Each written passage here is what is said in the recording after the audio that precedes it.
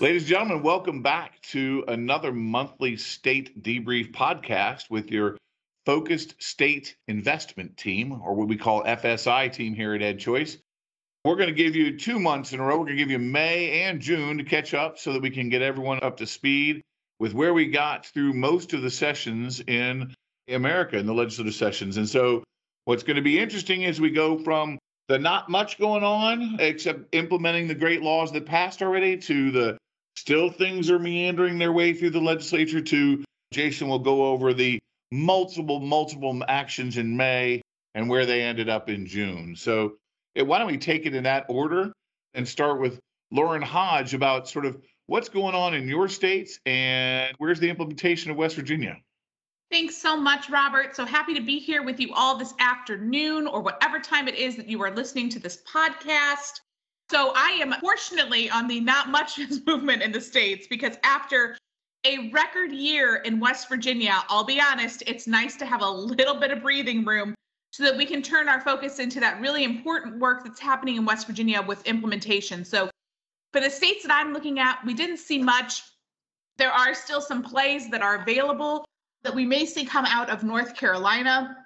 As you may or may not know, North Carolina has several programs, 2 for special needs and 1 that is income-based. So we may see a push there for expansion efforts. There are certainly bills that have been filed that have made crossover deadline. North Carolina is still in their budget process, which I think you'll hear as a theme throughout this podcast, is another way that we're seeing some of these movements and these bills happen and these programs be implemented. So we're still keeping our eye on North Carolina to see what comes out of there, if anything, but then really looking at West Virginia. So as you all know, they passed the most expansive program in the nation this past session. Really big thinking there in the Mountain State. They are taking big swings, and we'll see, with any program, the next most important step is how do you get it done? And so that's what we're seeing come out of the Mountain State right now as those rules begin to be brought up, as that board that's going to come out of the Treasurer's office begins to be formed, and that really important part of the process of implementation begins to play out.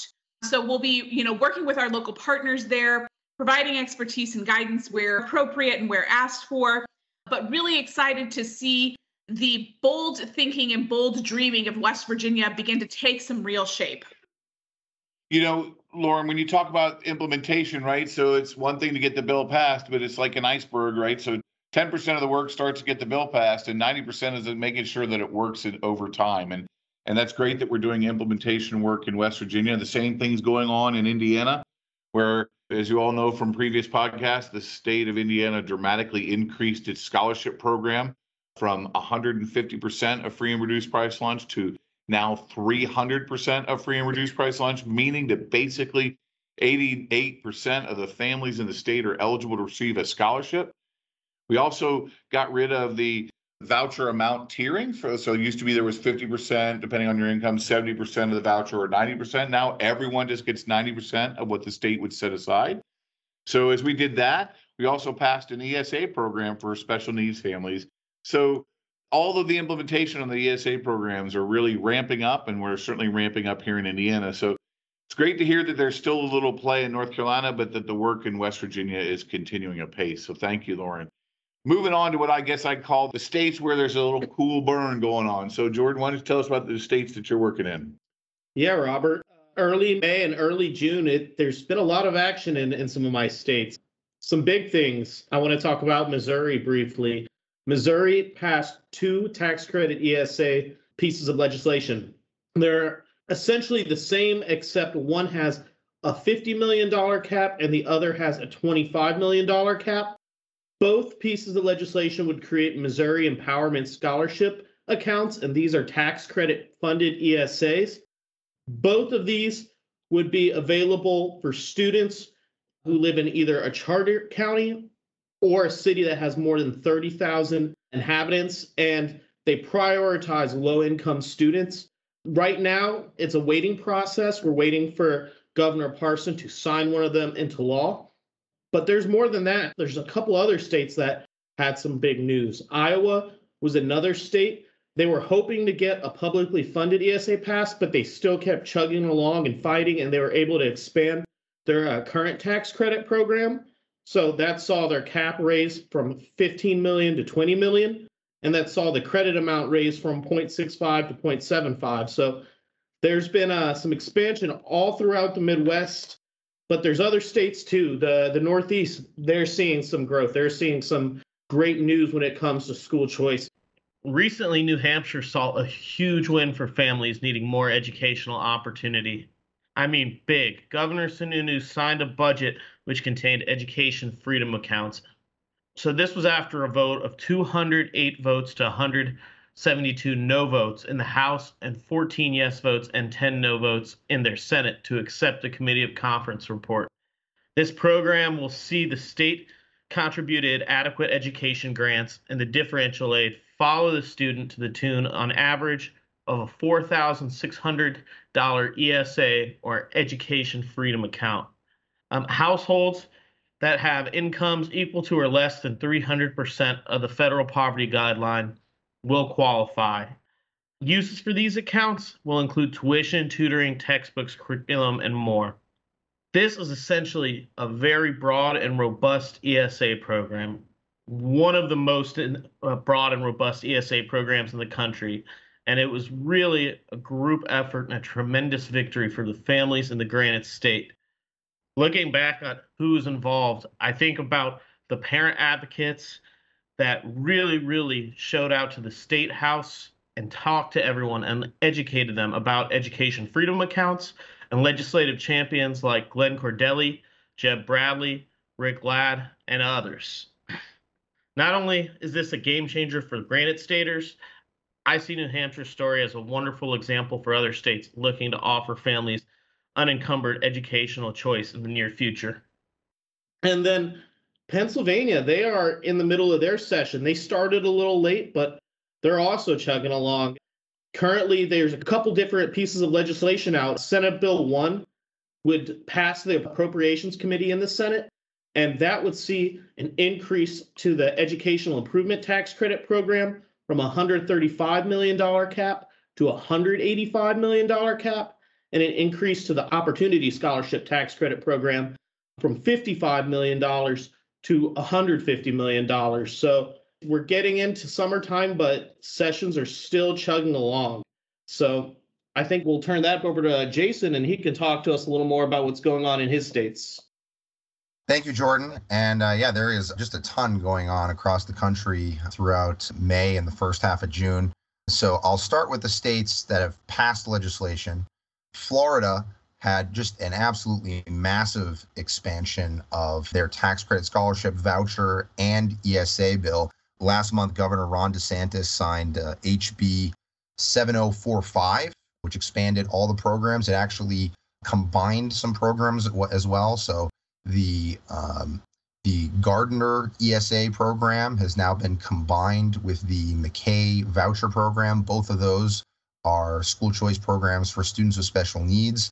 They have been rolled into the Family Empowerment Scholarship, which is a voucher. So now the Family Empowerment Scholarship will have an ESA component for students with special needs, and then a voucher for low and middle income families. They also, on that and on their tax credit, raised the income eligibility threshold to 375% of the federal poverty line.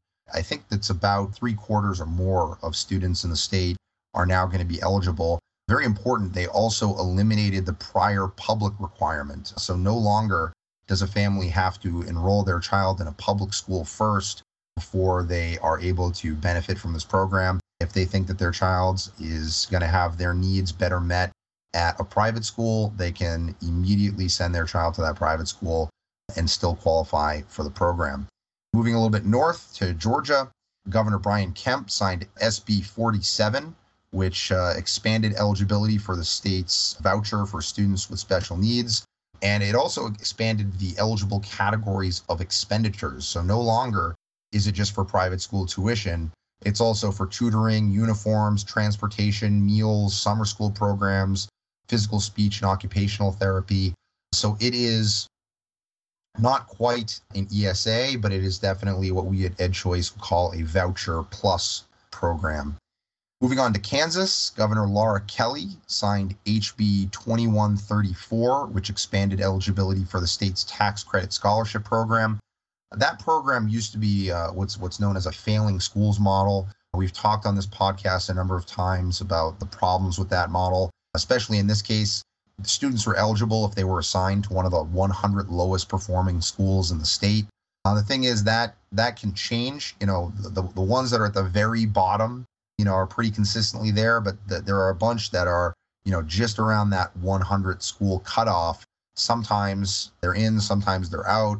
It causes confusion in terms of who is or isn't eligible. And just more importantly, a student might be assigned to a low performing school, but be thriving there. In another case, though, a student might be assigned to a school that on average is very high performing, but it's just not a right fit for that child. So it's important that every single child has access to a school that is the right fit for them. What they have done is they have now changed it to an income-based program where every single child across the state, no matter where they live, if their family earns up to 185% of the federal poverty line, would qualify for a scholarship. In Maryland, Governor Larry Hogan signed HB 588, which for the first time ever fully funds Maryland's Boost voucher program at $10 million. Previously, it had been at $6.5 million. So you've got a lot more families that are now eligible for that. In Montana, Governor Greg Gianforte signed HB 279.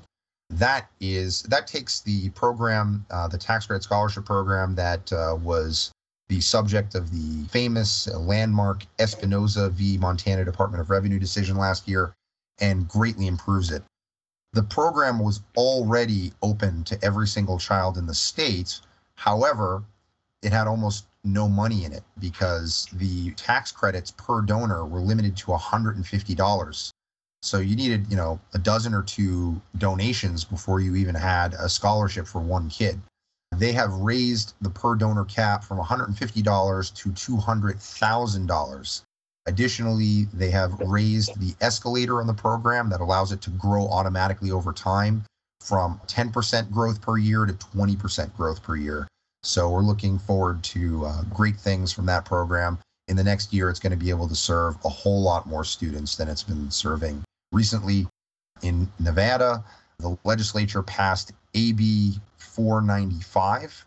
That's a bill that expands the state's tax credit scholarship program by increasing the tax credits available by about $5 million. A few years ago, the legislature limited the program only to students that were currently receiving scholarships. They said no more new scholarship students. That is gone, and that bill is pending the governor's signature.